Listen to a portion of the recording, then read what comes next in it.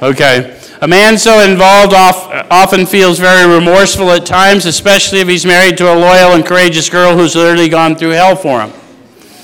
Whatever the situation, we usually have to do something about it. If we're sure our wife does not know, should we tell her?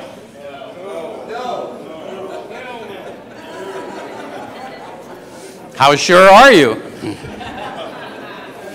So they say not always, we think, because some of us have a strong opinion and some people, whatever. So again, we're trying to get, no one outside of you has answers for you. The answers for you are in you. By this stage of your development, we're trying to get you, go inward for your answers. Okay? All right, so not always, we think. If she knows in a general way that we've been wild, should we tell her in detail?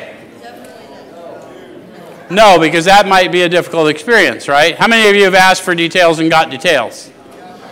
It's hard to get that out of the head, ain't it? So that's really not a compassionate act to give details. It's a deflection. Does it make sense?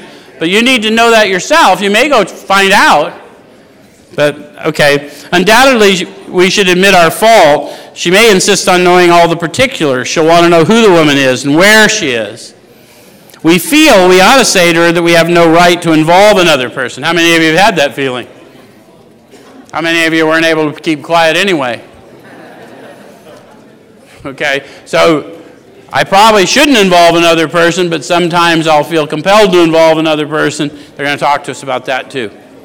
All right, so we're sorry for what we've done, and God willing it shall not be repeated. More than that we cannot do. We have no right to go further, though there may be justifiable exceptions.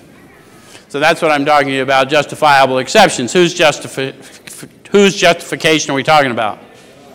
Usually mine. Because although I can learn from the experience of others, I am amazingly reluctant to do so. I insist on having my own experience, no matter how uncomfortable it is. Any of you relate to me? Yes. So I had justifiable exceptions. That's all I'm trying to tell you. I went ahead and spilled it, who she was and where she was. And the minute I did that, the focus went from me. Again, I told you it was a deflection.